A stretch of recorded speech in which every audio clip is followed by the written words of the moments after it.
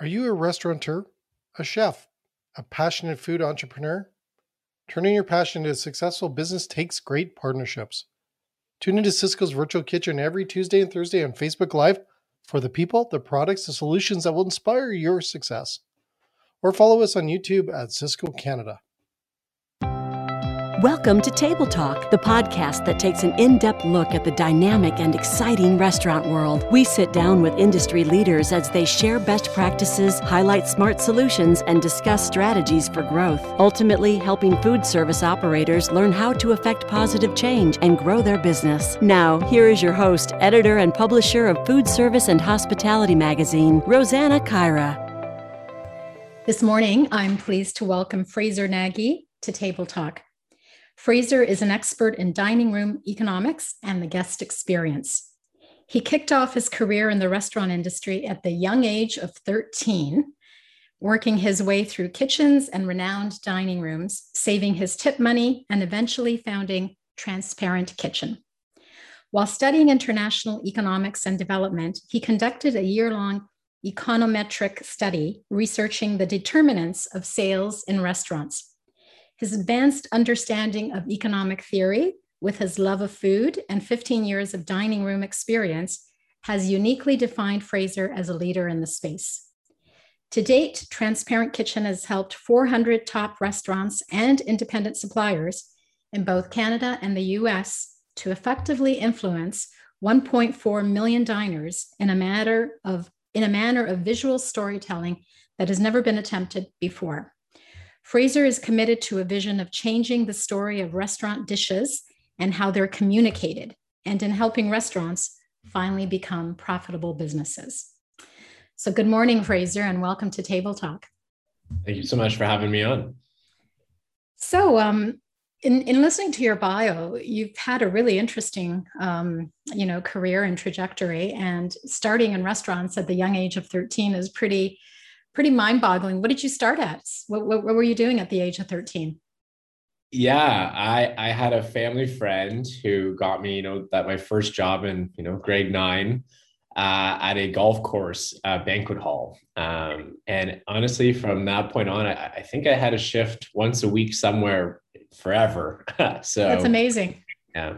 And it's you learn your chops early. It was in retrospect, looking back, it wasn't nearly as stressful as some dining rooms working in later, but certainly as a wide-eyed 13-year-old, everything is new and fresh, and yeah, that was my first kick at the can in hospitality and food services.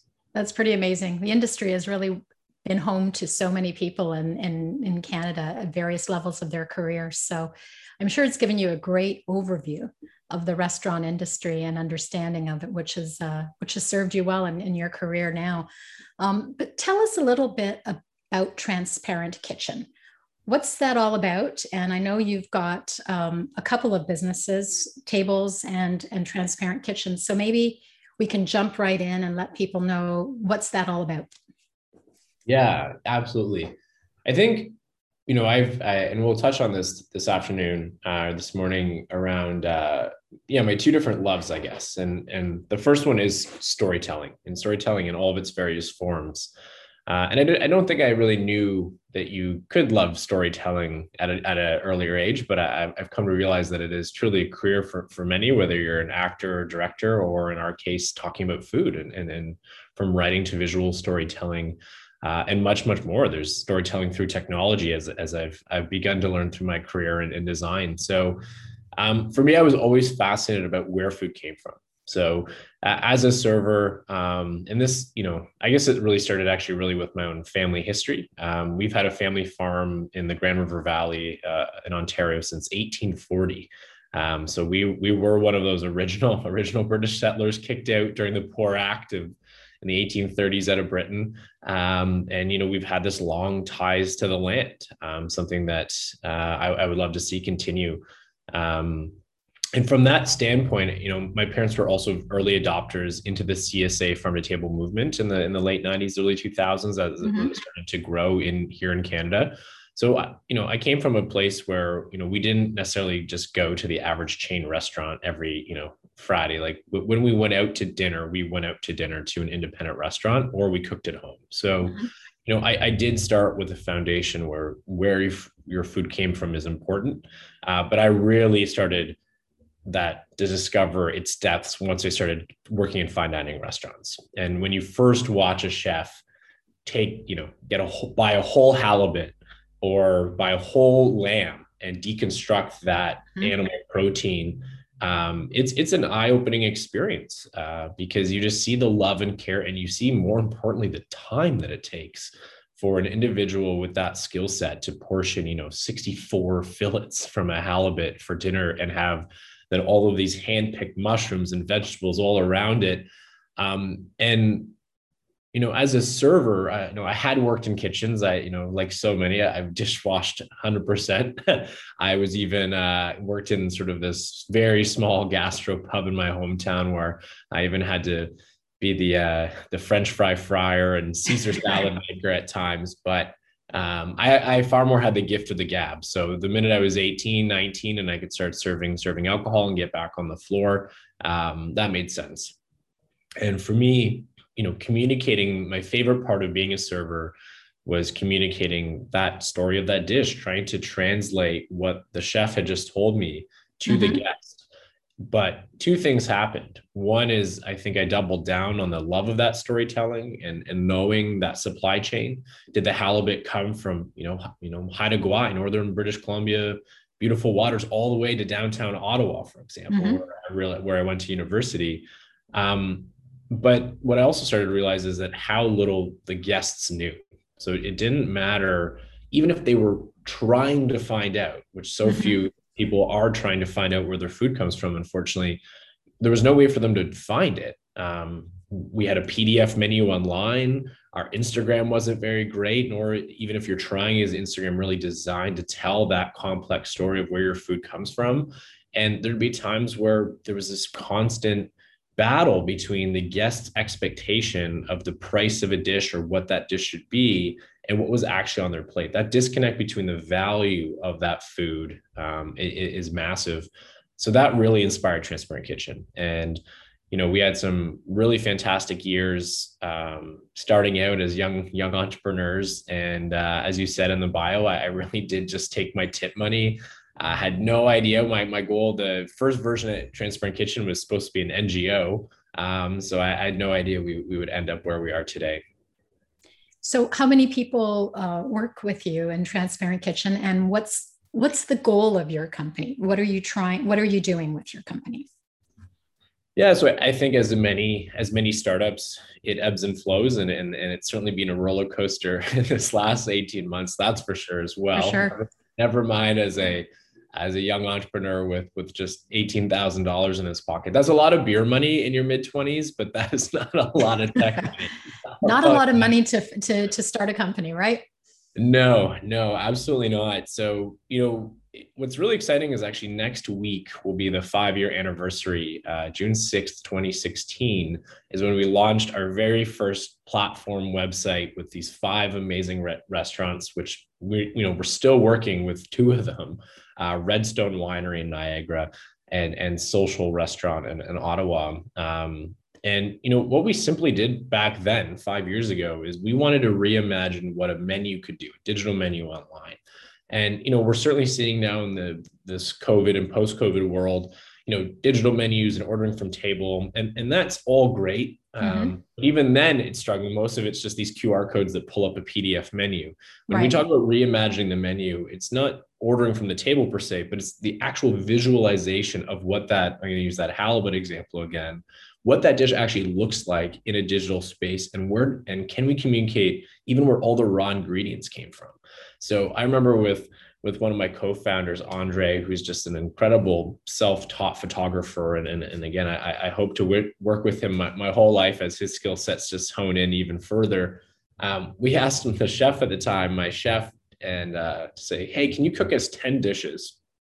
And can you get all of the raw ingredients associated with each one of those dishes? Are you serious? Yeah, and the chef had no idea what we were talking about. I said, no, like literally, can you bring out like the duck confit, like the duck leg or the duck? Can you bring the microgreens? Can you bring the sorrel mushrooms? Can you bring out all of these ingredients? And we want to shoot them individually. So we started then photoshopping hundreds, and then we got up to about 1,500 raw different ingredients. Oh my goodness. Photoshop every single one because we wanted to create this database of all these raw ingredients because eventually we wanted to get economies of scale. But the idea is that as we scaled up across these 400 restaurants across North America, you could go in and see each individual dish on their menu, but all the ingredients associated to that dish and where those ingredients came from. So our end goal with Transparent Kitchen, and we didn't quite get there, maybe we will in the future, is that not only could you have this interactive menu experience that taught you, and the visualization is also very important for people, just simply the beauty of the food is lost in a PDF menu. Mm-hmm. But my end goal was not only could you see the food, where it came from, the price of that dish, but we ultimately wanted to get to actually a carbon price on every single dish. Oh, really? Wow. That's ambitious. Yeah. And, we were, as a tech company too, we were looking at, blockchain technologies. A lot of things are happening behind the scenes with DNA barcoding of food and that supply chain management that we knew we were going to be able to create a consumer facing element for that. And ultimately that is and was the mission of Transparent Kitchen. And as we'll talk about a little bit more today, it definitely has evolved into this new product tables, but that's really our roots summed up. That's pretty amazing. And when you go to the length of all of those ingredients being photographed, that's massive and ambitious. But do you think the customer, I know today's consumer wants to know where their food is coming from in a way that is so different from maybe 20 years ago. But do you think they want to know that extent? Have you found that that's necessary, or what's at play there? Yeah, great question.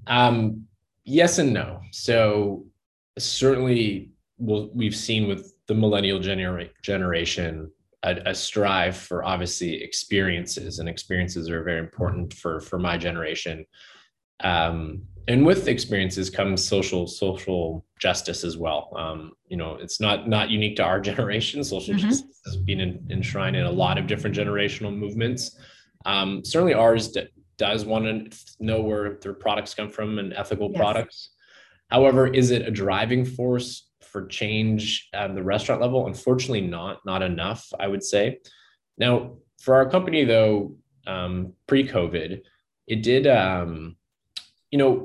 it was a passion of mine, and that was, good enough as the founder. Good thing I get to, this is our mission, our vision. So, sort of you build it and they will come, was the hope. But there was some other residual benefits as well. Such as, 19% of adult Americans believe or think that they have some sort of food allergy or strong preference, right? So that's 1 in 5 adults. It's 33% amongst their children, which, for those that are truly celiac, we have one of our amazing partners, Steph, ex-2-star Michelin pastry chef. She developed serious celiac disease and couldn't be a pastry chef anymore. It's, there are obviously very real allergies, issues out there. But not 33% of children nor 19% of adults have an allergy. And so we're in a day and age where people are, making this up in their head, or they just believe in these very strict diets. So imagine a software which could tell you every ingredient in every dish, and it could match make that preference. So there's a huge market for that too. And then lastly, that sort of Instagramification of food. And for us, as we databased every dish, we were creating this almost Discover Weekly, where we would say if you are gluten-free, like spicy food, and ramen's your favorite dish, we have the right dish for you. So there was a lot of use cases once you start building a database of that. I think Spotify is probably one of the best examples of that sort of curation that can happen. So it did extend beyond my own moral and environmental values around food. But, we were trying to sprinkle that in at every step of the way. So I mentioned when I introduced you that you have helped 400 restaurants. Let's talk about what kind of restaurants those are. And are those in Canada or the US or a combination thereof? And how have they used what you do to their benefit? Yeah, we started, as I mentioned, almost 5 years ago now, with a collection of restaurants in Ontario. Ontario being our home market, we worked with restaurants from St. Catharines all the way to Collingwood, across to Ottawa. So, never quite made it to Thunder Bay, but, had certainly the province on lock and worked with, really most of our favorite chefs and restaurants. Are those, not to interrupt, but are those mostly independent or chains or both? So the original Transparent Kitchen model would only work with, we had actually this almost triangle Venn diagram of who we'd work with. So you had to be independent, you had to be a scratch kitchen, and you had to have a unique dining room. And I think actually this culture of dining is something that gets lost as well. In an age where, condos are being built with very, very small kitchens, or in some cases, no kitchens. And we see this counter movement towards ghost kitchens and just eating alone takeout. We actually believe in the value of leaving your home and engaging in a culinary experience out in public. I think there's a huge mental health benefit to that, a huge community benefit to that, as well as an economic benefit. I certainly, we might talk about this more when we talk about tables, but I think Uber Eats, I do order takeout. I do order Uber Eats. They are absolute vultures for the restaurant industry. So we can talk about that later. But so we do, for Transparent Kitchen Restaurant, we did define a methodology around, you had to be at least two of those three things. So you either had a beautiful dining room and you were independent. Maybe your sourcing was questionable, but if you were going to those lengths, it was important. The perfect Transparent Kitchen Restaurant does all three. You had an amazing chef that knew where every ingredient was coming from and was buying from different suppliers. You'd invested in this beautiful dining room, and you were independent. Now, you could be part of a restaurant group, absolutely. You just weren't working with, that cookie cutter restaurant you see in every suburb. So that was really our methodology of who we worked with. There's roughly 30,000 of those restaurants across North America. So it's what I would describe the farm to table category today in 2021. It's a big niche is how I would describe it. So there's 43 cities in North America with over 1 million people in them today. Most of them have seen an urban revolution. Call it gentrification, can sometimes be a negative word, but we've actually seen a lot of positive changes. For those that know, went through the 80s and saw that suburban glut and these big massive malls built and our downtowns destroyed. I know, urban development can be good and bad, but truthfully, what we've seen in a lot of our urban cores is quite wonderful. Watching these restaurants return, open, these amazing people creating community in our urban centers, and now even in the suburbs and rural areas where you see even have some of these amazing restaurants now popping up on almost every corner. So we wanted to help tell that. Really a big part of our mission was to help push that movement even further. As there's very few technology companies that were really servicing, again, this big niche. And then, we ended up launching in Seattle and Minneapolis. There was a big supplier idea as well. We didn't get everything right. We certainly failed on certain things we were a lot better at. But yeah. Sounds really interesting. And I mean, you've said you've been doing this for 5 or 6 years, so that's pretty amazing that you've gotten to that length so far. So recently, you produced a series called Why COVID Will Save the Restaurant Industry. And I found that very interesting as a title, because we've watched over the last 15 months as COVID has decimated the restaurant industry in so many shapes and forms. And hopefully some of those will come back once the pandemic is over. But I found the title interesting. But really what you do is, I guess, you take a deep dive into the culture of dining, and you examine the aspects that have and will never change. And I guess those aspects that need to change drastically. So when you look at Restaurant Economics 101 and the way COVID has actually forced the industry into more of a modern digital world, and we've seen a lot of cases of that. I mean, I think the last year has really accelerated the use of technology in restaurants, and it spawned the birth of things like ghost kitchens. So obviously, there's a lot of truth to be spoken on that. But tell us a little bit about that series and why you believe that COVID will actually help restaurants. Yeah, as for every industry, I guess COVID's, being described as the great shakeup, right? So I'm curious how these conversations are taking place in, healthcare and education. We've seen, huge leaps forward, and I'm not intimately involved in those spaces, but here for us, yeah, we've had, we were going into, I think, year 11 or 12 of declining profit margins.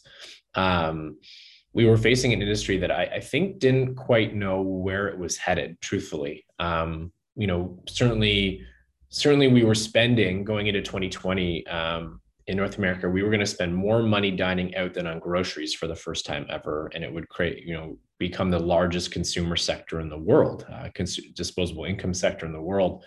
So there's two things there you mentioned. One is on the technology side. For years and years, I and so many other entrepreneurs, those have certainly been a lot more successful than I have really tried to modernize the restaurant industry and bring new technology to it.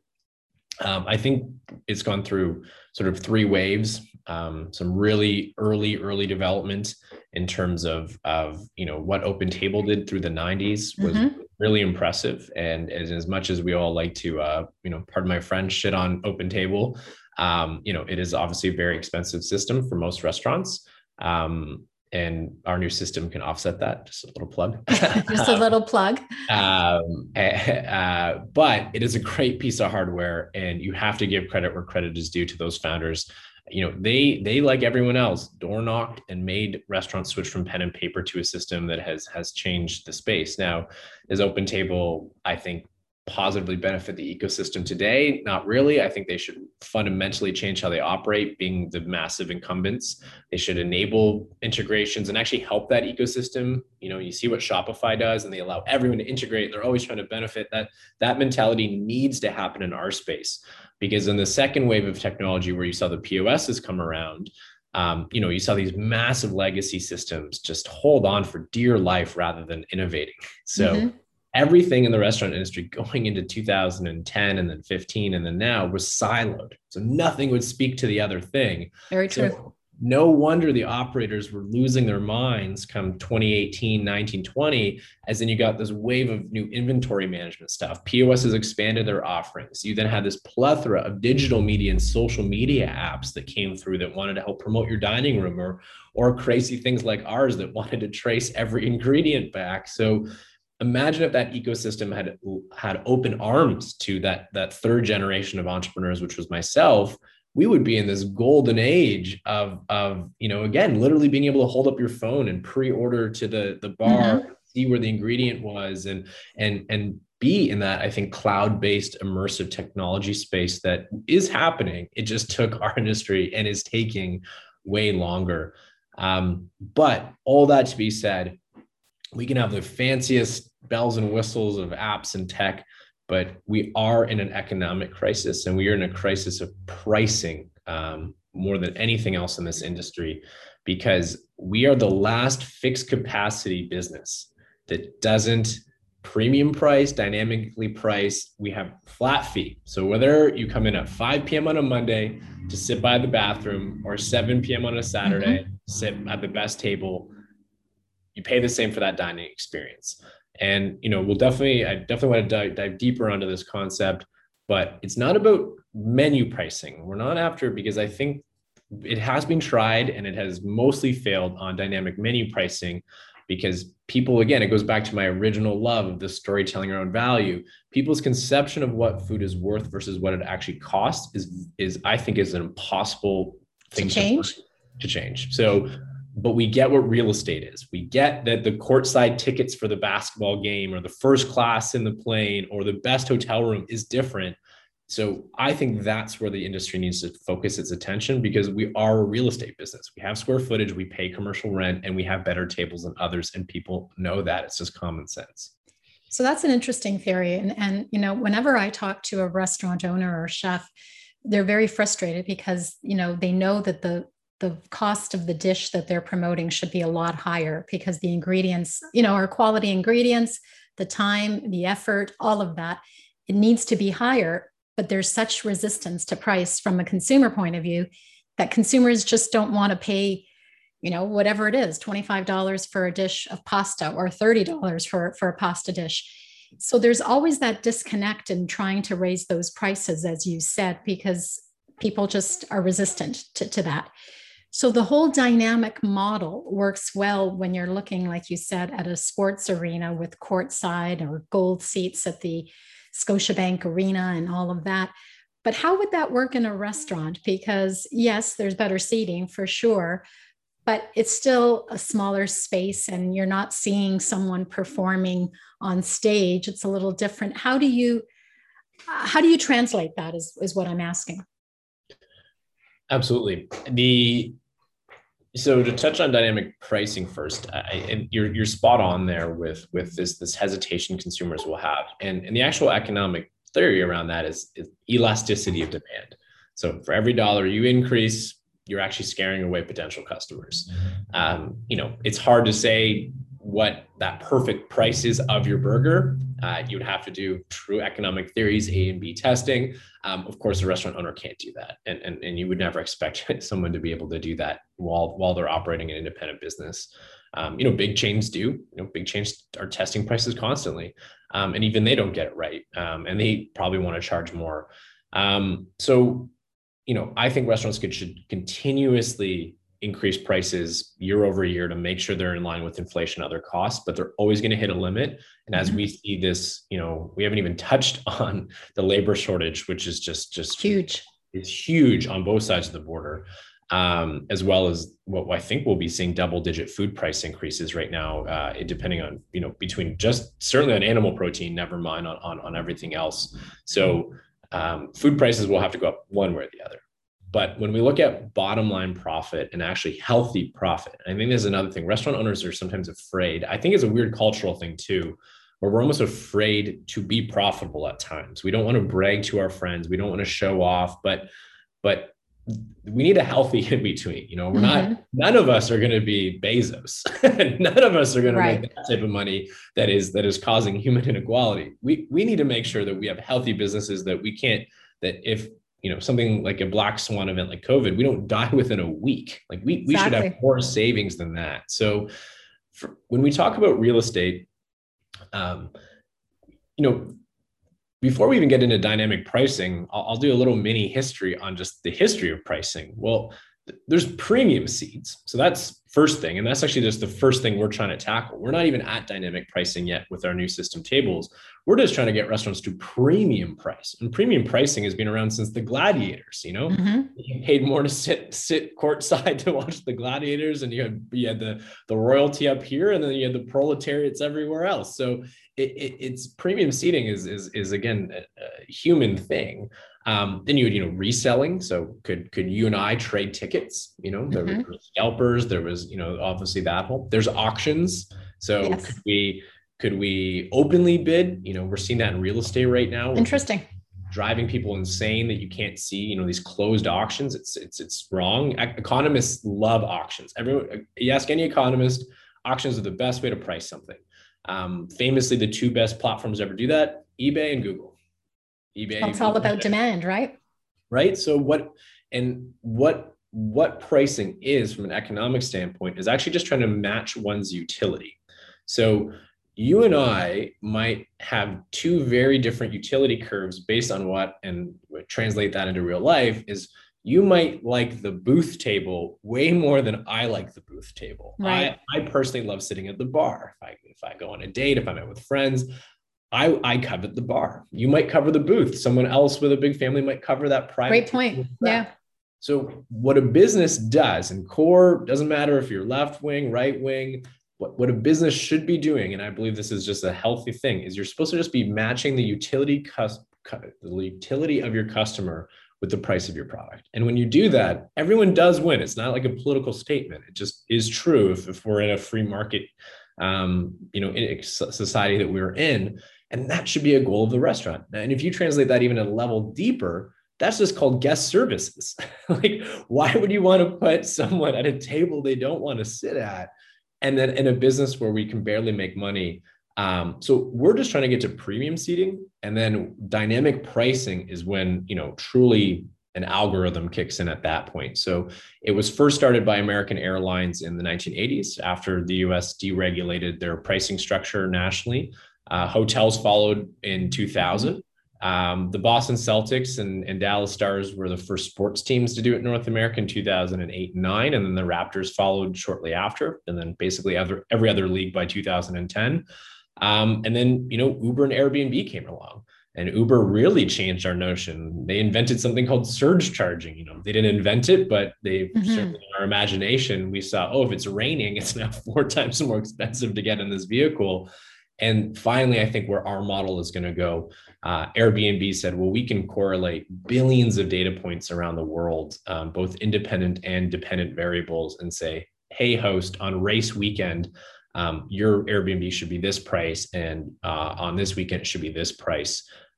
So you can dynamically price to the minute, you can dynamically price to the day. We're going to be somewhere in between to help restaurants, but we just need to get them to start seeing their dining rooms as real estate. So how hard is that to do? Because let's face it, the restaurant industry can be very stuck in ways, that they've always done, and making that big change is a huge departure for them. So how challenging is that for you? So before COVID, I thought my gut feeling was it was impossible to do. So, or at least impossible with my bank account. Maybe someone with far more money could have chipped away at that problem bit by bit, and that was truthfully our plan. So, we'd gotten up to, as you mentioned, those 400 restaurants, and our goal was to raise more capital, get into more major markets. And after the menu software, our goal was to launch what we are doing today, this table system. So, and just to clarify for the audience, what we actually do today is we go into restaurants and we 3D map the inside of the restaurant with those real estate Matterport cameras or other 3D cameras. And so you just do those conventional, very beautiful HD walkthroughs of a dining room. We often shoot them day or night. So there's a lot that are like candlelit and very beautiful. And it's not every table. We work with independent restaurants and all restaurants now under the tables model. So big, small corporate chain or otherwise, anyone can participate. And we don't care about every table in the dining room. We care about that 10 to 20% of that dining room real estate that generally doesn't move, because as a restaurant manager, I know you need to turn 2s and 4s and 6s and 8 tops into tables and, very quickly in service. But it's those corner tables, those booths, those window tables, those bar sections, the people are fighting for and are coveted. We list them on this 3D system that goes right on the restaurant's website, onto their Instagram, on our platform, and people can choose now to sit in that particular seat or section. Interesting. And on peak times, Thursday, Friday, Saturday, or some restaurants' peak times brunch, whatever your peak time is, when there's that huge amount of demand and not enough supply, we're giving restaurant consumers an option to pre-buy that table, $5, $10, $20, to guarantee that booth for that time. It's fully voluntary. So if you don't want to pay, you don't have to. You just go through their usual reservation system. And like usual, you roll the dice. You might be at the bathroom, you might get your table you want, but the likelihood there's 100 tables and you want that table, you're not going to get it. And for the restaurants, what's so important is it's a win for consumers. Like, guests love it. We've wanted this forever. Finally, it's here. And for restaurants, most importantly, there's no cost of goods associated. So that $10 is straight bottom line profit. And we've sort of put that call out there so we can make this claim, but I'm 99% certain we are the first ever profit sharing tool for restaurants. And that's how our new system works. So that's under the tables umbrella? Correct. So it's still the same team, Transparent Kitchen. We were able to weather that storm of COVID and make it through. And to really address that first question is the world is a different place since last March 15th, 2020 here in North America. And I think it has been this great shakeup. And this is why we've taken this idea that I've been thinking about for years, been writing about for years, and it was time to put our money where our mouth is and just go for it. So we are launching, which is very exciting, in 6 markets, three in Canada, Vancouver, Toronto, and Ottawa, and across Ontario, as well as Miami, LA, and San Francisco this summer. So we're actually going to be going, I think, much faster than last time, and the demand is there because restaurant owners, they're open to anything now. And I think this message though resonates.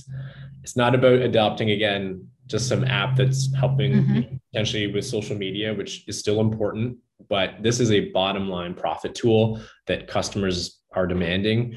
And it can be, honestly, it's for us, it's just bringing this industry. We haven't invented premium seating. We haven't invented 3D mapping. It's right. Putting it together in a way that can help a huge amount of people, again, match that price to the utility curve rather than just trying to guess what the price of the burger people would be acceptable at.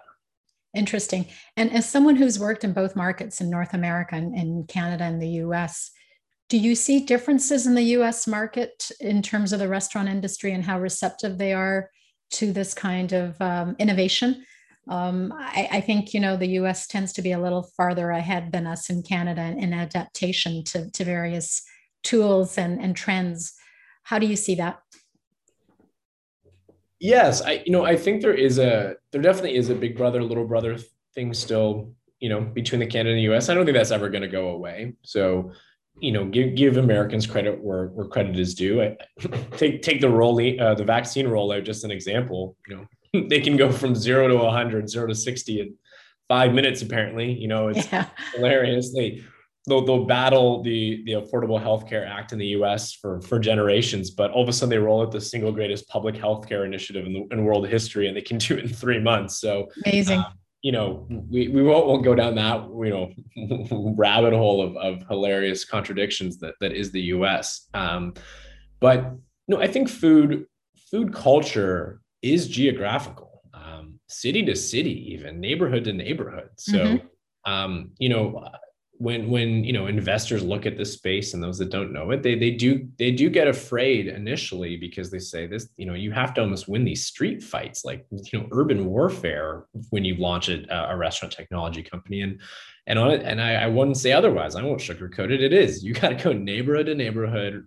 You eventually definitely get that snowball effect because restaurant owners love to talk, chefs love to talk. So once you hit some scale, people are coming to you. But the difference even between Ottawa and Toronto and how people dine out in those two cities, never mind the difference between LA and San Francisco, people move to regions because they get a sense of that community that they are trying to find. I think, myself really getting my chops in the Ottawa restaurant scene in fine dining, Toronto would even look down on the Ottawa scene, but it was so unmerited. We have some of the best chefs in the country there. And, little things when, gold medal plates would happen, Ottawa was the only community where the chefs not competing would go make sure the restaurant of the chef stayed open when they had to go compete at the culinary championship. So wow. That was really unique to that city. And certainly, everyone has their story to tell. So the difference between the US and Canada really isn't a big one in the end. Talk to my partner, Steph, who's worked from Sydney, Australia to London, England, to Ottawa and more. Restaurants are restaurants. They're all the same. They operate the same. There's small little cultural differences here and there, but I think this is what makes us very excited is that outside some language barriers, we know our system can work everywhere, and we're already getting inbound asks from Europe and Australia around joining, and teams trying to take this there as well. It's amazing. So we talked a little bit about the pandemic, and it's hard to ignore it. We've lived through 15 months of sheer hell for this industry as it's closed restaurants, opened restaurants, roller coaster rides, and everything else in between. What are some of the biggest challenge for the industry as it starts to now look at a post-pandemic recovery? And hopefully over the next month or two, restaurants start to reopen in a bigger way. What do you see as the biggest challenges for operators? Yeah, certainly I'm going to continue to believe in what we've talked about and this real estate concept and how they're going to have to use that. But really it's the profit they can get from this. What are they going to use that for? Is I think at the root of what would be my answer. We had touched on it a little briefly today, that the labor shortage, that's certainly something I can't solve. Very few people can't solve. you even see that enrollment in culinary institutions are high. Like it's at the highest it's ever been, and we can't fill these positions. So what's it going to take to get, certainly in Canada, we were seeing what we'll call a capable cook chef situation. People would come into the kitchen and think that they could just start working, but it's not the case. It's a trained skill with decades of talent and experience you need to get to actually open your own. So even these young chefs that they're 3 years in a kitchen and think they can just go open their own restaurant, that is a learning curve that many cannot survive.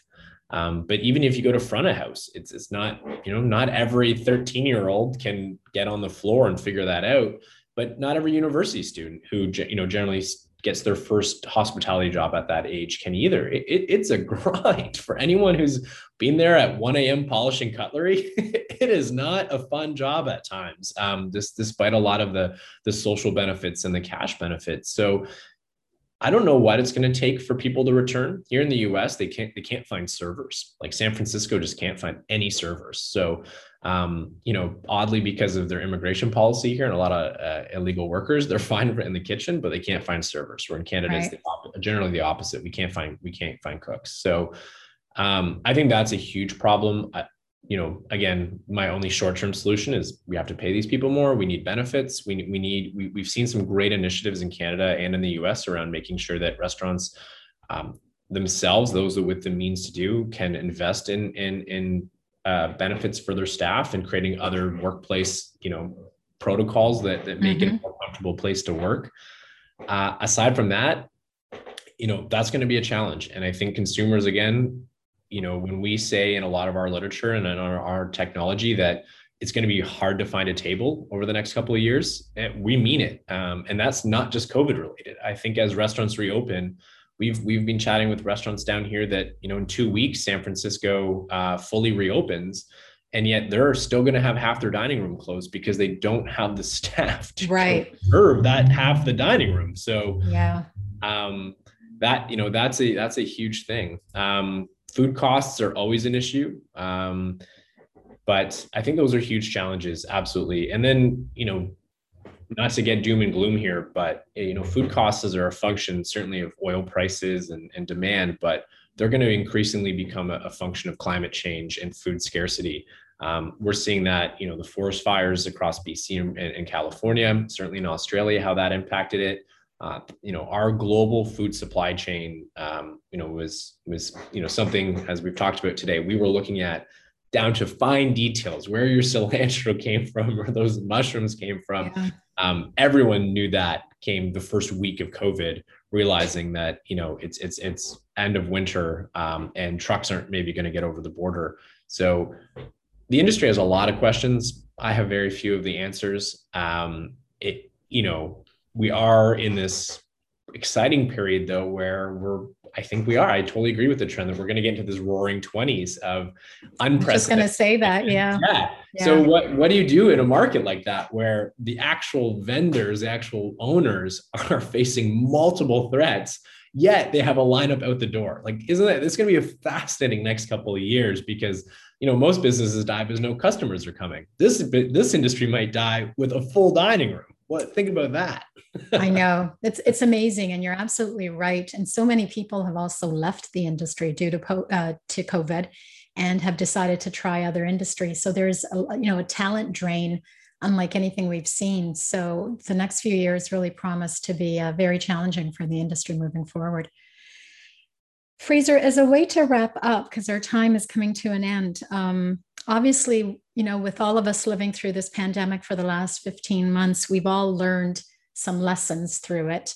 What are some of the biggest lessons you've learned through the pandemic as it relates not just to your business, but also to your own personal life, about yourself? What have you learned?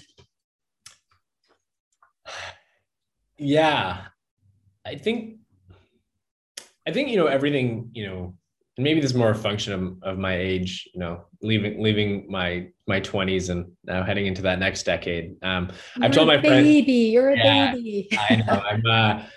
I've been saying, we are the 1991 generation. So everyone is turning 30 this year of my friends. And I keep telling everyone I'm just going to be 29, but in overtime. So I'll just be 29 plus one. And I saw my 88-year-old grandmother on Zoom the other day. And I said, Grandma, what, you're 29 and how many overtimes? So yeah, really. she didn't quite get it. But I think something that's really important for myself, and I think, everyone out there, this is, I'm no Buddha here with this big thought, but certainly how just precious time is. And I say this more as a function of being an entrepreneur. So if you'd asked me, if we had this call on June 6, 2016, I would have thought we would be to 1 million restaurants by now and had, $1 billion in the bank account, and you just don't realize how long everything takes, and just how much everything you need to fight to win